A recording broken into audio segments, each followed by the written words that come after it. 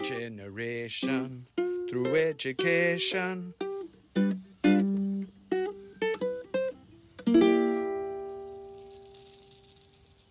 Let's run down the halls, speak out of turn, break a few rules, and have an honest conversation of why schools need to change. Join me, Sal Gordon, and other rule breakers as we dig into what needs to change, why and how we can pick up the pace of education reform. I think the school bell is about to ring, so let's get ready to get real.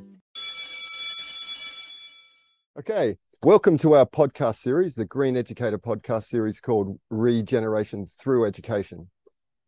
You know, the purpose of education is to prepare people and communities for the future, to build a culture that moves towards sustainability. And it's teachers that make this happen in schools. I believe that teachers are superheroes, and the educators at Green School Bali are some of the top most innovative teachers on the planet. Our teachers create innovative, fun, and transformative learning experiences every day. And one such teacher who lives and breathes regeneration through education is Andy Ashton. And we're super lucky to have him here to talk about how he is educating for sustainability. Welcome, Andy, and thanks so much for being here today. How are you, mate? G'day, Sal. I'm good, thanks. How are you? Yeah, it's been another big day in the jungle. I tell you what, 5 minutes ago, I was running around trying to find somewhere quiet to do this because, you know, in a wallless school with a lot happening, it is pretty hard to find a quiet spot. But I found a little hideaway. I bet you don't even know where I am. I know where you are. I think you're in the Museum of Forbidden Treasures. Yeah, I am, Sal, and same with me, mate. I mean, I was handed this at the end of the day today, which is I oh don't yeah, know if you can see it. yeah, It's a yeah. banded crate. It's a snake. As I received that maybe half an hour before we met, and that's what happens to me here, mate. I get things just given to me. There's a snake, Andy. I was like, okay, cool, Yeah. thanks. Oh, thanks for that. Hey, you're wearing a pretty cool t-shirt too. Before we jump into the real part of it, Kacang Karen, what does that mean? What's this going on? Mate, that means cool beans, and that's the name of the band that I somehow found myself in. Talk about imposter syndrome. I'm playing with some pretty amazing artists, and I just basically stand there with my ukulele, with my fingers about half an inch away from touching the strings, and pretend I'm playing. Yeah, I don't think that's true. I've seen your assemblies. You're a rock star too. So not only amazing super educator, but rock star at Green School Bali. Look, I really want to get to know, or let everyone get to know you a little bit more before we talk about what you're doing at Green School. So can you tell me what a favorite memory is from when you were a child at school?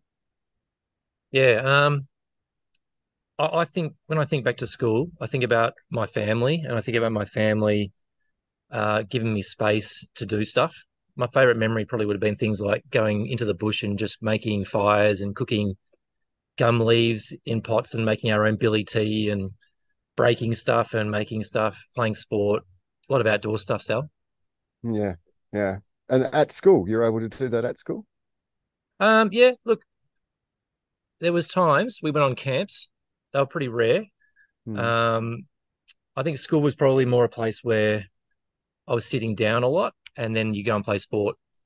But I do have fond memories of some of my teachers. Hmm. Yeah, I had some great times with my sports teachers and the ones who probably got to know me better than some of the other ones too. Yeah.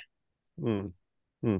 It's funny, I asked that question to a lot of educators, and once I asked it to a room full of 200 people and got instant feedback, and the majority of the teachers in that space said it was friendships, that their favorite memory was. I had one response was homework. And we had a little laugh about that, but then we thought deeply about it and went, well, this one person spent a lot of time at school and their favorite memory was actually learning at home. And what does that say about it? Yeah. What Yeah, did I you think learn at homework. school? I What did was you learn going to at say, school mate. that was, yeah, go for it. Yeah. I was going to say homework probably would have been low on my list, unless the homework was go out and Go out and identify burn as something many down. birds as I could find in my backyard. Yeah. Yeah. I mean, I probably learned the value of putting up with stuff I wasn't really interested in to Mm. get to the point where I could do things that I was interested in, and then later I got better at making stuff I wasn't interested in interesting. So I think that's Ooh. probably what I do today. Yeah. Yeah. Yeah. Awesome. What about the other side of the spectrum? What did you learn at school that you think was a total waste of time? Look, what I don't remember fondly, Sal, was probably sitting in classrooms, writing essays and doing maths about stuff that wasn't really interesting for me. And Mm.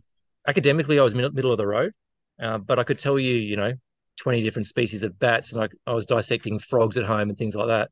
But school systems aren't really set up to value those skills, at least where I came from. And also teachers had big classrooms, and so I sort of remember being in big classes, being middle of the road, not being noticed, and then every now and then a teacher, a high caliber teacher, would come along who could know you and get to know you and identify those things that you were good at Mm. and use them and get you writing about the stuff you loved or get you doing maths that involved real stuff associated with your interests. And I think they were the best teachers, those elite teachers that could do that. And you know I didn't love writing or reading at school, and then with these teachers pushing me and giving me things I love doing, got all right at writing, and did a couple of degrees after that, and I still use maths, and I've taught maths and literacy now. And so I think there were some things that seemed like waste of time at the time, Sal, but I think looking back, those things made me realize what it's like to be a kid not enjoying school. Mm. Although I did love school, there were things I didn't love about it, and it helped me to be a teacher now. And I guess I empathize with those kids who sit there sort of thinking, oh, couldn't we do something more fun? And I'm like, yeah, let's make this fun. Let's think of a way of making this fun. So yeah. Well, we're pretty lucky to have you as a teacher here. The world's lucky to have you as a teacher, and you're probably one of those teachers that you talk about to many of the kids that that awesome teacher that comes along. But let's give us a short intro of who you are as an educator. When did it start? Where did it start? How did you come here to Green School? Well, just tell me that short intro of you as an educator. Mm-hmm. Well, I I've been teaching Australia for a long time. Yeah, maybe a couple of decades, as it said on my bio, which made me feel very old. Um, and it was mainly conventional schools, but I was always trying to bust out and do things that were a bit different. And then I got the job at Green School, and I was able to do those different things as a job. And now my job title's primary and early years Green Studies teacher. Mm. Um, and I teach with an amazing Indonesian co-teacher, Pakari. I've taught with many Indonesian teachers here. Very, very lucky to have them along. And I guess what I really believe um, is that I'm teaching with empathy here. And so I guess my job title should include empathy, because that's what I do all day, is try to think about how the kids are thinking, what they like doing, what's nature thinking, what does it want us to do, what doesn't it want us to do, and how can we learn from it. Mm. Awesome. Let's take a little step back. And why Green School? What was the motivation? Or can you remember the first time you heard about Green School and that gap between when you joined? Yep. I joined it for the salary, Sal. Nah, just joking. Just joking, mate. Oh. I joined Green School because this place is beautiful. It's just a beautiful place to be. And I absolutely love every moment here. I'm just looking around this room. I mean, I'll move my camera around. Mm. Like, look at it. It's built. It's not just bamboo. It's giant lice. Is that a big statue? That's a giant lice statue that's stuck to our roof that we look at every day. It's at my door here is just, I don't know, it's a bit glary, but there's just jungle everywhere. I mean, I love that. That's where I want to be. But I also believe in this place as a values-driven, action-based community, doing something about the way that human beings are going at the moment. And my kids are here. I want them to be here. I want them to be doing this. And I'm fully invested, Sal. Yeah. Mm. Yeah. And the money is great in the education revolution, isn't it? No So comment. you did say you're the lower school, which is at Green School Bali. We have 4 different learning neighborhoods. We have an early years program, primary school, middle school, and high school. Early years and primary school come together as a lower school, and you are the lower school Green Studies teacher.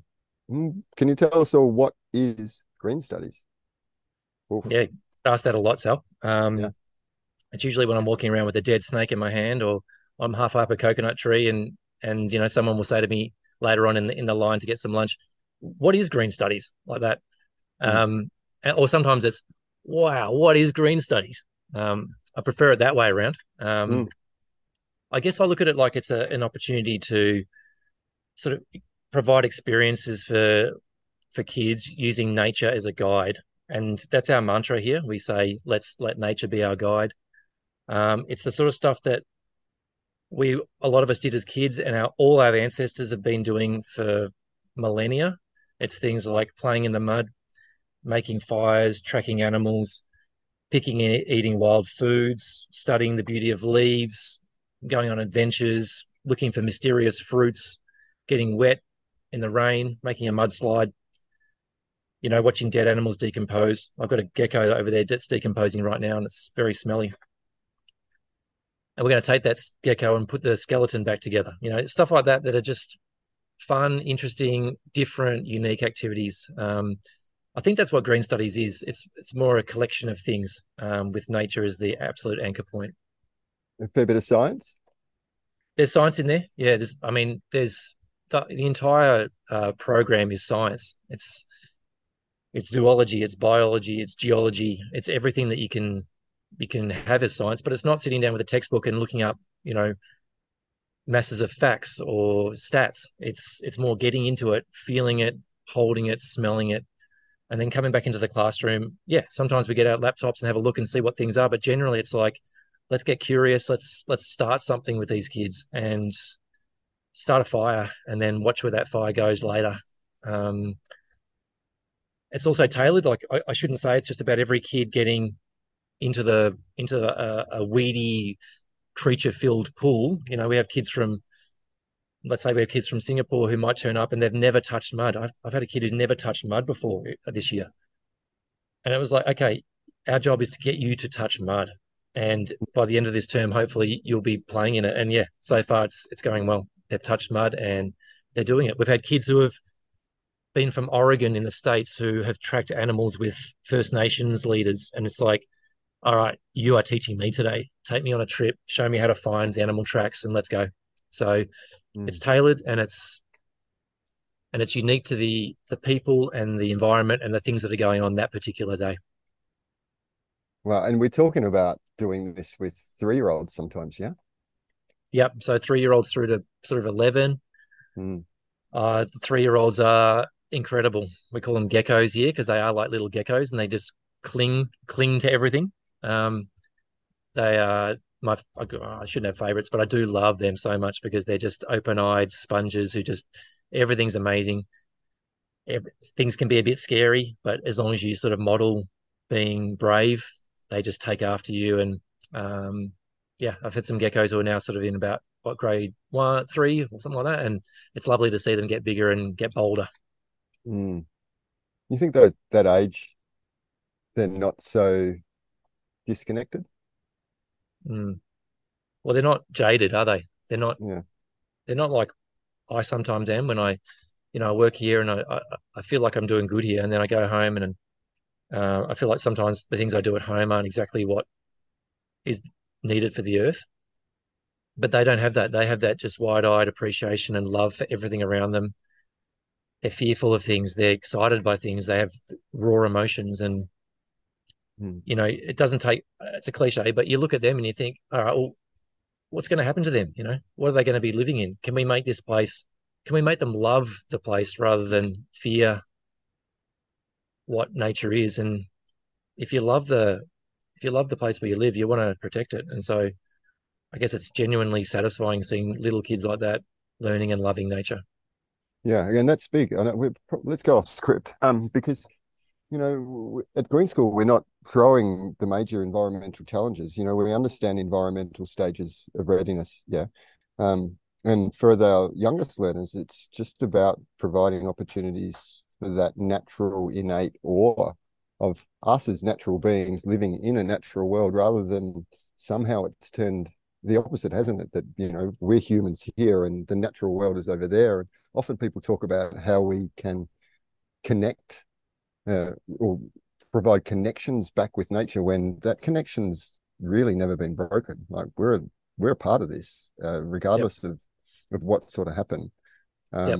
And so So true. for our earlier students, it is really about just, well, maybe, reawakening or igniting or keeping it going. Somehow this natural awe of nature, you never see a kid. I go to spend time in early years, and the hose is the favorite toy. water, pure, just water. That's Mm. and just a fascination watching it. And they don't really understand that it's gravity here and it's doing this, and they don't understand it's two hydrogens and an oxygen. They don't have this academic understanding of it, but they've got such a pure appreciation of this thing that we just turn the tap on, clean our teeth, and don't understand. They're playing with it. Like I said, it's their favorite toy. So Totally. it's a pretty cool thing. It's a cool thing, mate. And when you said that, it made me think about the kids who maybe, and I say, what's your favorite thing today? And I've had a kid say gaming, and I've got to go home. When I get home, I'm going to do some gaming tonight.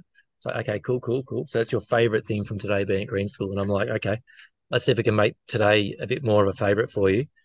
And that same kid, we went on a hunt for a mysterious fruit that we had smelled somewhere in the school, and we had the fruit in our bags. We're waiting to sort of, don't tell the kids, but we were sort of casting them off into the jungle and saying, "Oh, I think they're around here. I can smell them."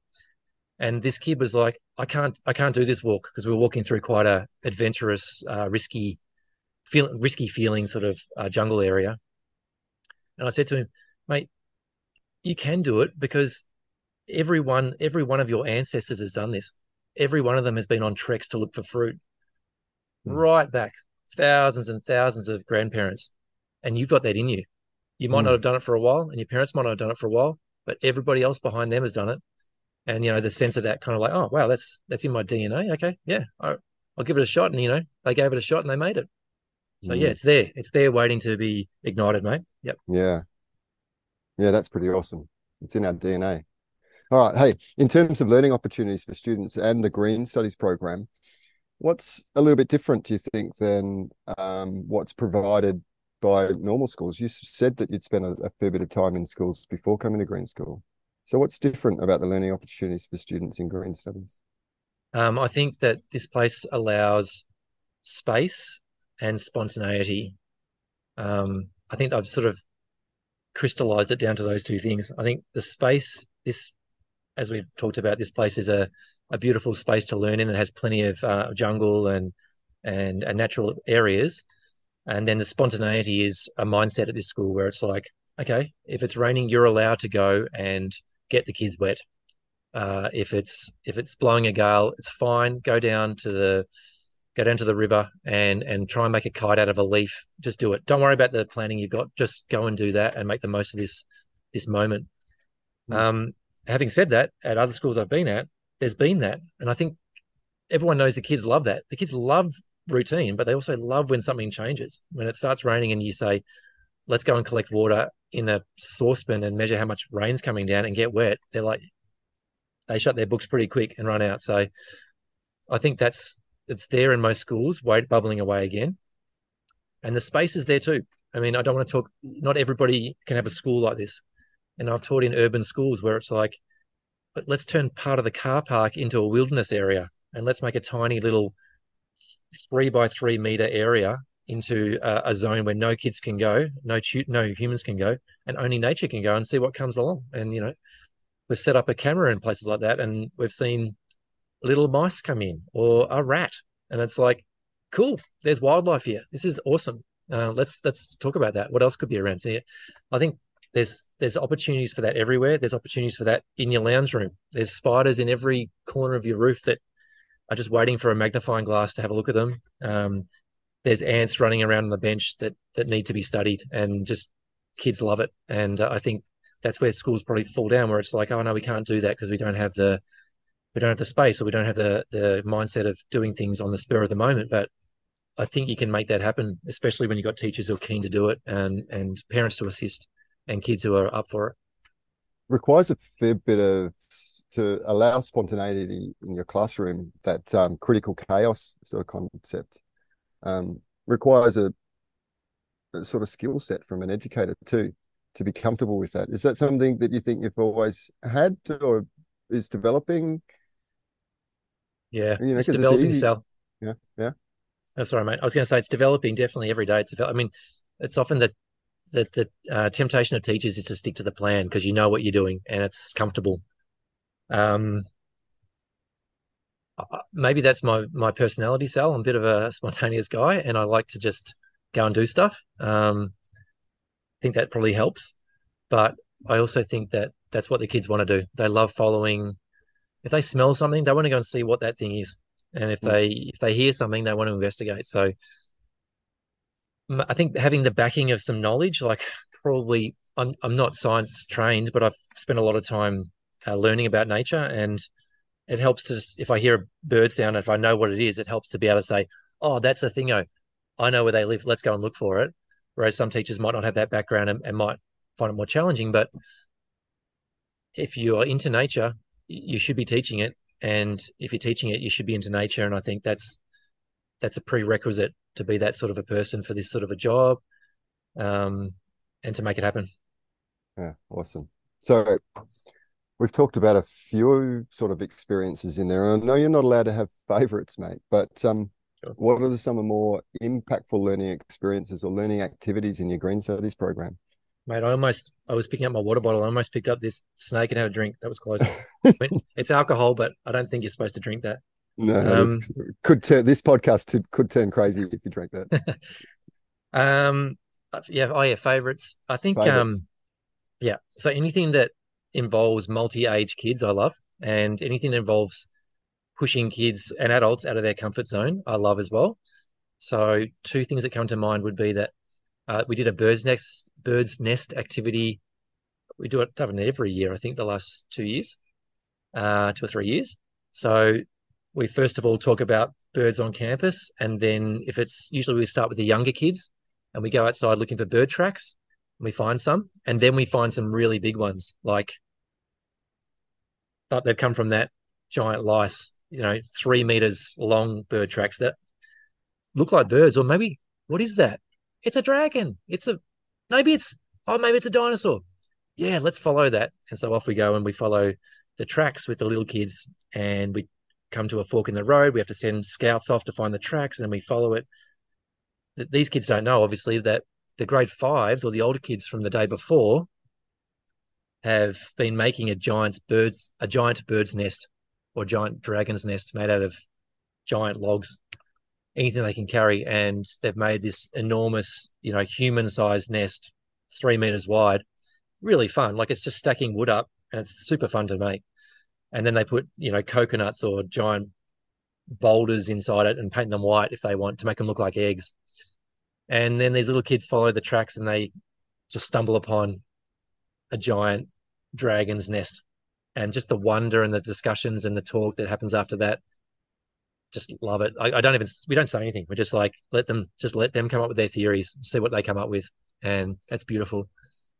And then the rites of passage stuff, I love, and challenging kids. We've done some stuff where we're taking them out of their comfort zone.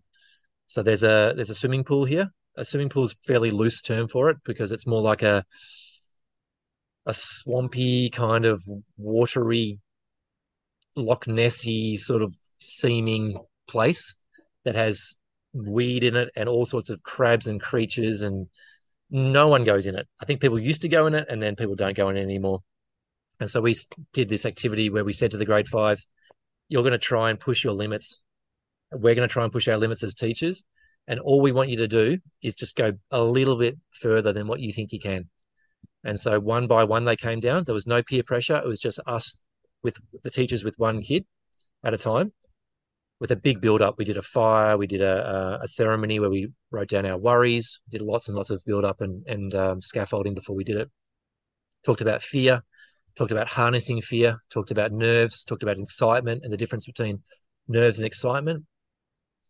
And then we got them one by one to go in. It's like, okay, what do you want to do? And we have kids who put a toe in, and you're like, yes, awesome. Do you reckon you get your foot in? Foot goes in. Do you reckon you can get your whole leg in? Couldn't do that. Come on, I reckon you could. The whole leg goes in, and that might be what they do. And it's like, you did a lot better than one toe. And then you have the kids who go straight in, and you have to challenge them to go underwater. And then you have to challenge them to go underneath some bamboo and see if we think that there might be a water monitor's nest, a giant lizard's nest at the back. Do you reckon you can see if there's one there? And, kids will actually go and look into a very, very murky spot to see what they can see. Mind you, this pool's been cleaned out by the security, and it's safe. But it doesn't feel safe, and it doesn't look safe. It it's not, I mean, I did it. All the teachers did it first because we were like, we have to do it if they're going to do it. And I went underwater and it was not a fun feeling. I did not want to touch the bottom. That was my boundary. And so I said to the kids, I do not want to touch that bottom because I know what's in there. But I gave it a go and it was horrible. But you just come out of something like that. I had the feeling of what they had. That sort of like the feeling you can only get when you do something you didn't think you could do, and you beat your personal best. You scared yourself and you came out the other side. Surfers say you get stoked. It's sort of like that, just whole body adrenalized feeling, and yeah, stuff like that's just the best. Wow. And you're talking about your job as a teacher here. So let's remember 2 hours a week you get to spend with. Yep. Yeah, 2 hours a week. A little bit less, Yeah. but yeah, depends on the day, on the week. Yep. Yeah. Yeah. And so it's not, if other teachers are out there thinking, wow, this is sort of impossible in their scope, in their school, in their role, we're not talking about, changing everything, but providing opportunities for students to not only connect with nature, but be challenged by nature and to experience nature as their grandparents, how we as a species have experienced nature. You'd think a little bit less than 2 hours a week's doable. Yeah. Yep. And I think I reckon. we have dedicated time to it, which is the best. But it's not that difficult to find those little bits. If you're teaching maths, the mantra in maths is get maths into everything that you do. Get it integrated. And same with nature. It's like, okay, we're going to be doing, I don't know, going to read about a famous person. Let's talk about where they lived and sort of what did they do? Where did they go? Where did Darwin walk? What did he do when he was coming out with these theories? And I think there's opportunities for nature-based stuff everywhere you go. And it doesn't have to be outside. It can be very much inside. We talked about, some of the things that you can find inside. But I mean, I've got a book here, for example. I mean, it doesn't, I say textbooks aren't great. This is a book that I show the kids on poo. I mean, this book is about tracks and poo. Scats. You show that to kids, you've got an hour of hilarity that follows and so much learning. My favorite poo is this one, the wombat poo. You know why, Oh, yeah. Sal? Well, what's going on with the wombat poo, Because it's cube shaped, and it's cube shaped because the theory is that they do it on top of things like logs and any sort of feature that sticks out, and it's so it doesn't roll off. You would have seen it in Australia with little cube shaped poos on top of logs when you go walking. I mean, that's a poo book. You don't even need to go outside. I got this. You want to see this? Yeah, Look yeah. at this. These are just feathers. Like everyone has. Doesn't matter where you are. There's always feathers. One of the teachers, Augustine, brought in some feathers. We just stuck them on here, and like you just get the kids to find out where they're from. It's just basic stuff. It's not. Well, if you find a bone, here's a bone. See this bone? Check that out. That's a goat's pelvis. I just found it when I was on holidays, and just brought it in. And like the amount of stuff that the kids talk about with that, they don't have to leave the classroom to do that. Just bring in any bone. Bring in your cow bone from dinner. If you have roast beef, bring it in. Get them to look at it, talk about it. Right. So here's a big question. Let's get away from the poo. Although we could actually turn this into a podcast on poo. Yeah, that's a good name. Let's see some more. I can show you. What about those little ones? There's some little poos. No, let's stop. Let's stop with the poo. A podcast on poo. That's next week's version, everyone. No, look, this is regeneration through. I see this as regeneration through education. And we're talking about regenerative practices, sustainability, sustainable futures. But how is what you're doing regeneration through education? Yeah, I mean, it's regeneration's the buzzword now, and it's a better one. It's a better one than sustainable because it's like we can't keep going the way we are. We have to actually do better. We have to heal. So I hope that what we do here is healing, is aiming to heal, and then aiming to come up with new systems that will keep on healing and regenerate the way things are going. I think that I follow skills and values-based stuff. I love that this school does that. The values-based curriculum here, I just love it. And I think that, as I talked about before, empathy is a big one for me. And I think if we can foster things like empathy and integrity and all those sort of values we have here, you can find yourself, you just start regenerating things without even realizing it. I mean, if you can empathize with compost, if you can look at compost and go, instead of just being a pile of kitchen scraps, it's actually a big bunch of little bugs who are on the planet just like you, eating stuff, who just want to eat more and want to turn it into something that we can use. That's what they want to do. That's what they love doing. You know, if you can empathize with the smallest, most non-human thing on the planet, in the animal kingdom, it's like, well, I feel like there's a chance to regenerate and to go in a direction that's less harmful. But it starts with the kids, and it also starts with the kids telling their parents, because there's been a couple of generations where that hasn't been happening, and I'm as guilty as anyone. So yeah, I think getting the kids involved in it and getting them to activate, not just learn and go home and then just go and buy takeaway and chuck the plastic in the bin, but actually learn, go home and change the way that you live because you want to. Yeah. Awesome. I think you're doing it, mate. I know you're doing it. I know you're providing a regenerative tool in a way, a mechanism for regeneration. It's awesome. Hey, there is a bit in the chat that's allowing for a couple of questions at the end of this, and we've probably only got about 10 minutes left. So I've got one question. It's from Nick Lane. Nick Lane's a Green Educator friend.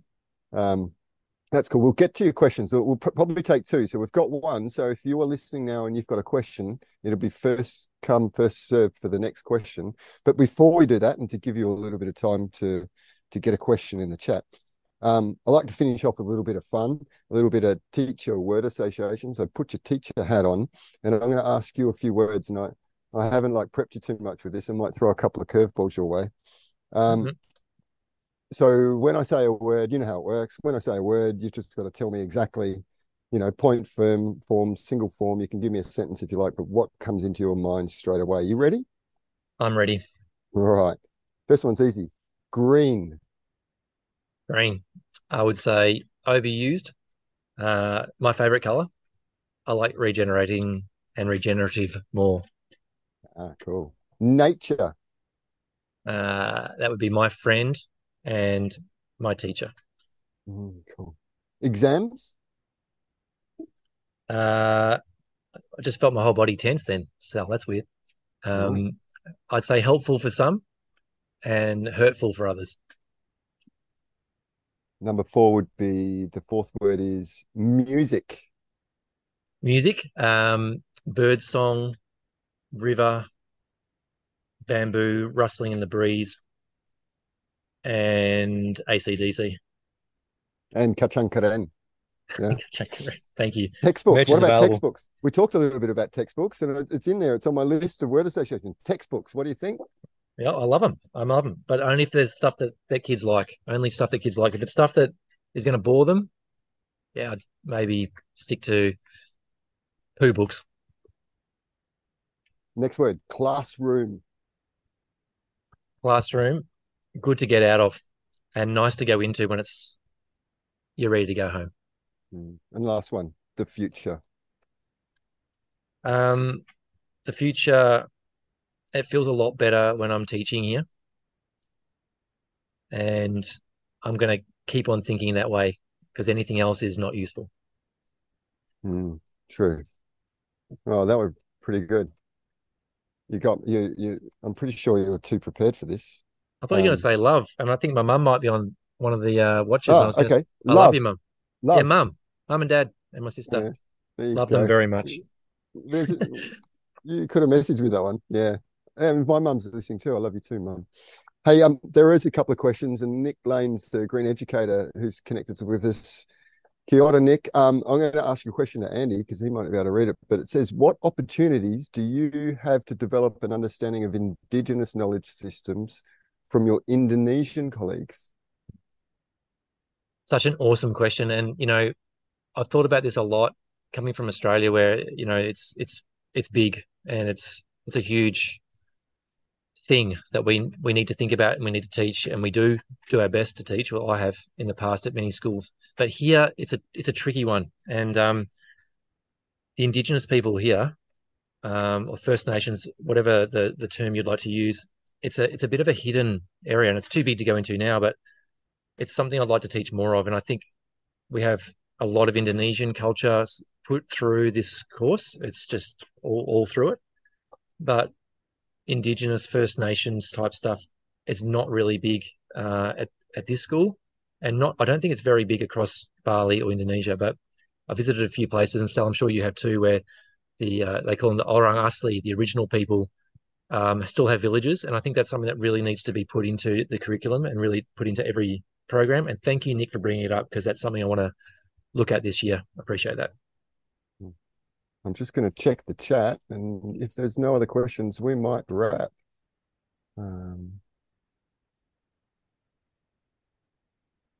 I can see you. I can see one, Sal. I can see your mum is your mum's sent you a love heart. That's great. Thanks, Mum. I can I'm see one here, Sal. Can you talk chat. a little? It says, can you talk a little bit about oh yeah, reassuring parents yeah, outside risk and stuff, snakes in the lake, etc., etc. In a Yep. city school in Istanbul, shouting out back to Istanbul, where you're facing, challenges from protesting parents. Let's talk about that a little bit. We've got a couple of minutes and then we'll wrap. Sure. I think for parents, parents being part of your program is huge, and they have to support you, and they'll usually support you if their kids are having a great time. That's the bottom line. So I think the way you start that is you get the kids to start loving it. And yeah, there's snakes here. And whenever a kid says to me, "Oh, I saw a snake in my kitchen," which is a daily thing, I just say, "Oh, great. What color was it?" Not, "Oh my God, are you okay?" And, I might be a bit different to the average person, but if you can start to foster that sense of like wonder rather than that sense of fear with the kids, I think it flows onto the parents. But yes, there are going to be risks at schools. There always are. Monkey bars break arms and legs every year, and it's most schools, especially in Australia, they're just things that are in the playground because we just accept that risk. We don't want anyone to get really badly hurt, obviously, but we do want our kids to take risks, and we want to do it in a way that they come out of it feeling stoked and feeling amazing. So I think not fighting the parents on this, but getting the kids to appreciate what risk is and having a few risks and enjoying the feeling of getting through them would do wonders for the parents' peace of mind. No, I can see the chat room's filling up with questions. We're going to close this. There's another question there about what activities that you do in the green school that can be applied in a city school. I think we've spoken a little bit about that. So, bringing nature into your classroom is something I think, teachers feel like maybe they can't do. So what about parents? I mean, we've talked about teachers, but parents can do it too. And I mean, I think, that's where all schooling starts. And I think that even if you're not into nature as much as you want your kids to be, there's just so many opportunities. Like, get a subscription to National Geographic and just put the book there on the table. If you see something at the market that's interesting, just buy a weird fruit and have it for dinner. Get your kids cooking, get them trying new stuff, get them tasting things. If there's something smelly in your backyard, go and smell it and talk about it. And I think that's the hardest things I found as a parent is sometimes you're just like, okay, I've got soccer tonight, and then we're going to get dinner ready, and then we're going to get them into bed, and then tomorrow we're going to get up early and go to school. And it's sort of like, hang on a sec, I've got to make time for these moments that I can have with my kids to give them those moments of nature appreciation and love, and the feeling of trying a new fruit that you love. Today we tried tamarind for the first time. A lot of kids tried it for the first time, and it's like you just see their face light up, and it costs $2 at the shops, and you just go and buy it and just chuck it on the table, and you'll just start that feeling of wonder and appreciation of things rather than, maybe go down the path of what's easiest, and maybe go down the path of what's more interesting. Yeah, cool. Well, thanks for your time. Look, we are going to wrap. At Green School Bali, we've created a new model of education.